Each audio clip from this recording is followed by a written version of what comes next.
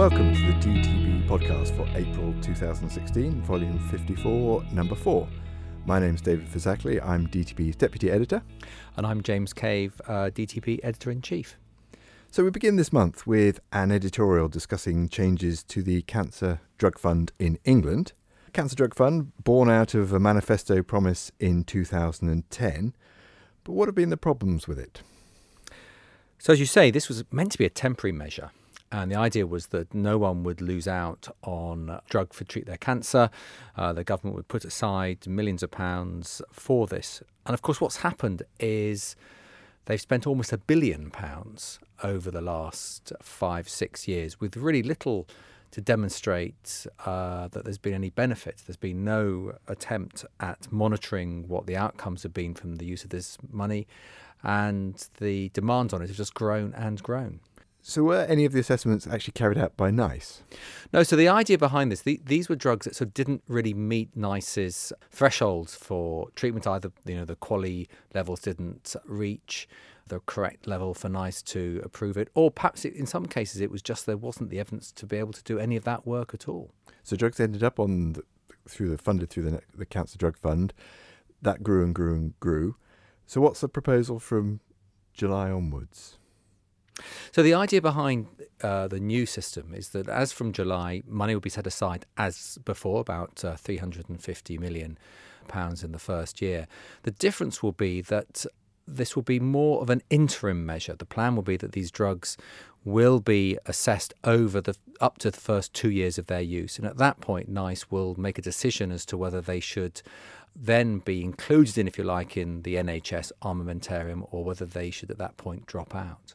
So this should get around some of the arguments before, which is that drug companies didn't really have to do or jump through the NICE hoops that they will now have to, and they could just put their drugs straight through to the Cancer Drugs Fund, no reduction in price, and they'd just be funded at full cost. Exactly. And I think that this at least makes it clear that in these 2 years there's a responsibility really to find the evidence or be able to show that these drugs are a benefit to patients. And good that NICE is now in charge of the process and using their robust methodology to assess these medicines.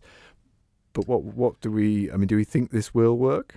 Yes, I mean, one of the problems, of course, is that they do say it'll be a shorter and a simpler system of assessment. And this was born out of perhaps a political necessity. And there's a worry, isn't there, that the politicians will feel they need to get involved again around 2020, when they may feel that they want to tinker with the process for political gain. Okay, thank you very much. And our first main article this month reviews the management of restless leg syndrome and a new indication for the analgesic Targanact, a Targanact combination of oxycodone and naloxone. So let's just start with a quick recap on restless leg syndrome. Common? Yes, I think most GPs see quite a bit of restless leg syndrome. The studies suggest between 5 and 15% of people, adults that is, suffer from this problem. It is more common in pregnancy, and for many people it's a very distressing condition. So for some people it does need treating, and if so, what interventions are used? Yeah, so most of the guidelines suggest, first of all, that you rule out any secondary causes, looking for things like iron deficiency anemia, uremia, peripheral neuropathy, or vascular disease. And then really the first line intervention should always be lifestyle, looking at explanations, checking sleep hygiene, suggesting exercise is a good thing, a relaxation. It very much should be focused on lifestyle as first line. But presumably there's not a huge amount of evidence to support that, other than it being a good thing to do. Correct. I mean, that I think is like so much of lifestyle evidence, it is very slim.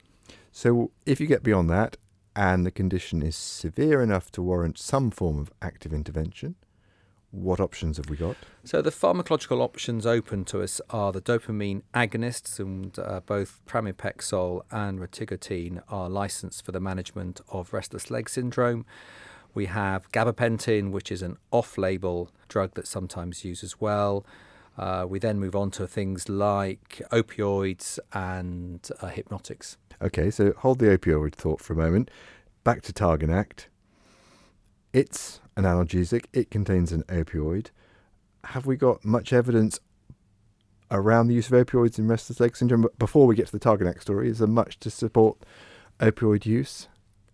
No, there's very little evidence, remarkably. And of course, the difficulty with it is that opioids are sedative. And if you've got someone who can't sleep because they've got restless legs, sedation may be one way of demonstrating some improvement in their symptoms, but it may be actually not targeted at the issue that's forefront of everything. So there's been a trial. They've used Targanek in patients with moderately severe restless leg syndrome. Compared it with? Placebo. Okay. So the scoring system they were looking at was one devised by the International Restless Leg Symptom Study Group. And in the 12-week study they looked at, there was a reduction of about 16 points in the group taking oxycodone, naloxone, the Targanek, compared with placebo, where you had about a 9-point reduction. And that's from a starting point or a baseline score of about 30 points to get into the study? That's right. And secondary endpoints, improved sleep? Yeah, so they looked at sleep duration, and there was quite considerable improvement in that, actually, by about 66 minutes. From these patients were on average having about 5 or so hours sleep a night, so from about 300 minutes to about 370 odd minutes a night. And that was compared with an increase of about 23 minutes in the placebo group. But I see that might just be the effect of... Well, I was going to say, if you give someone oxycodone at night, one presumes they are going to be pretty sedated and sleep will come. And then the other measure was a pain score, and again, that improved with... Yes, they just used a very simple 0 to 10, 11-point pain score, and there was, as perhaps not unexpected, there was an improvement with oxycodone from about 6 to 2.7 compared with placebo, where they started obviously at 6 as well, down to about 5. Okay, so outcome evidence, it does something. Harm's fairly predictable, I guess, from... It's an opioid. We know what opioids do. Exactly. Fatigue, nausea, headache. Constipation is an interesting one because the whole tenet of this drug is that it contains naloxone, which is meant to bind to the receptors in the bowel and prevent the impact of the opioid on the bowel. But patients still experience constipation. Okay.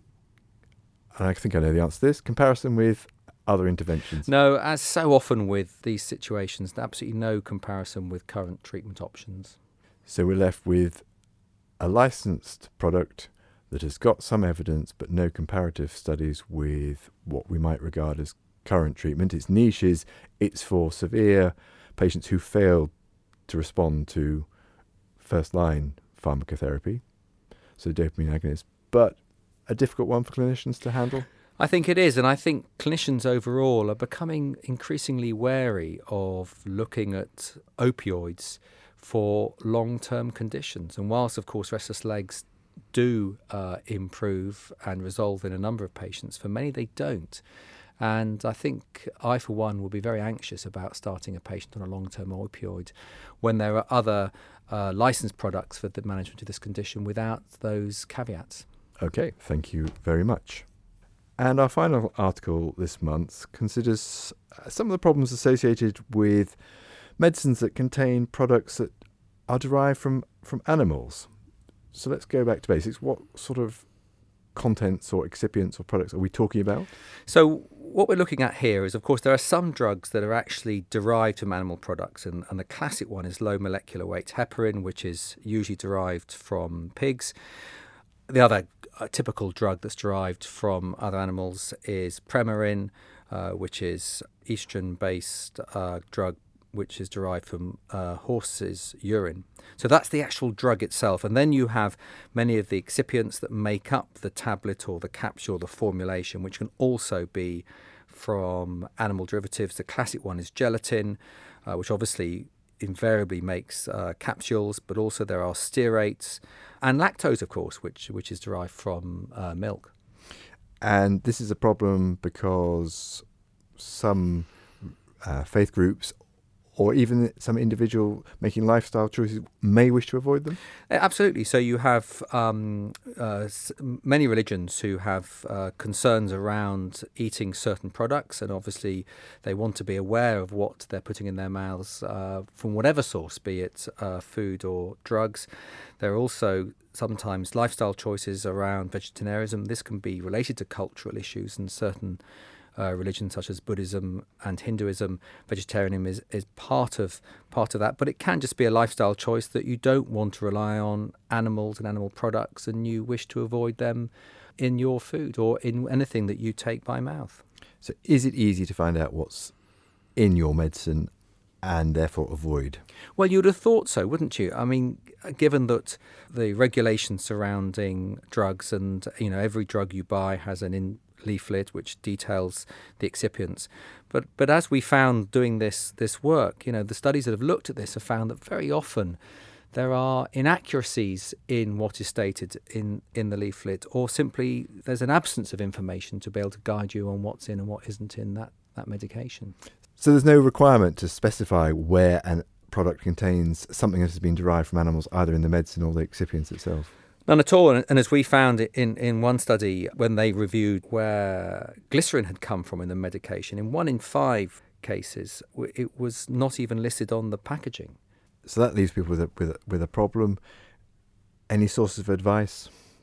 Well, the good news is there are bodies in place that will help advise both doctors and their patients and pharmacists around this. Most of the main religious groups in this country do have contacts that are only too willing to help give advice in these situations, and we do detail all that in our article. But it would still seem there is something missing in terms of publication of information for patients and clinicians. It does seem, given that this information is clearly known by the drug companies, why it couldn't be part of the patient information leaflet would be a major step forward, I think. Okay, thank you very much. And finally this month, we report the sad news that Andrew Herxheimer, DTB's founding editor, died in February, aged 90. And it was through Andrew's vision that DTB came into being in 1963. He championed the idea of providing impartial and independent advice on drugs and therapeutics. He edited it for 30 years, and the stats say that it was 778 issues and over 2 million words that he was responsible for. But he went beyond that. He had other interests. He founded the International Society of Drug Bulletins, which DTB is a member. He was a founding member of Cochrane Collaboration, and he was also a founder of a database of patients' experience of illness, which is collecting stories of individuals' experience of illness and how it affects them. So we've got a lot to be grateful for him. You and I were lucky enough to see him in January. We interviewed him at his home. What are your recollections from that meeting? Well, I mean, he was a remarkable man, and even at 92, with a twinkle in his eye, he would produce a couple of recent DTBs from his leather briefcase and just point out some corrections that needed to be done. And I know David and I always felt a little bit like two schoolboys meeting their headmaster again. But he was a remarkable man, and I think we forget that DTB, when it came out, in the 1960s, there was very little else out there that was talking about evidence-based medicine and therapeutics, and actually suggesting that, a drug might not be quite all that it was cracked up to be. And I think it was remarkable listening to Andrew detailing how there was one particular drug that he was convinced wasn't as effective as the drug company made out. So he took it himself to prove it. And this was just the measure of the man. And as I say, even in January, he was still interested in further work. And he always had an enormous interest in DTB and in therapeutics in general. And it's interesting that the system he set up and the way of creating content, exposing it to a wide variety of commentators for criticism and improvement, is still what we use today. It has yes. I mean, it's just such a fair and good way of being able to make sure that we have covered all the possible biases that other people might have. You know, if you have 50 interested people all putting their point across, you get a very clear view of the landscape, and as a consequence it enables our content to be very fair, very straightforward. And I think it's interesting that even Andrew was talking about how there were times when the original authors would get cross with him way back in the 1960s because he would take their article, as they said, and completely change it. And that still happens to this day. People come to us and say, but you've changed my article completely. And the answer is, yes, we have, because actually we need to get it right and get it straight and get it unbiased. And I came away from that session with Andrew with kind of 4 things that struck me. One was his humour, still full of puns and quips. His passion, not diminished. Not at all. And his interest in every subject possible. You know, he still had that spark of enthusiasm and his eye for detail. Absolutely. We were waiting for our next issue to be marked and sent back to us.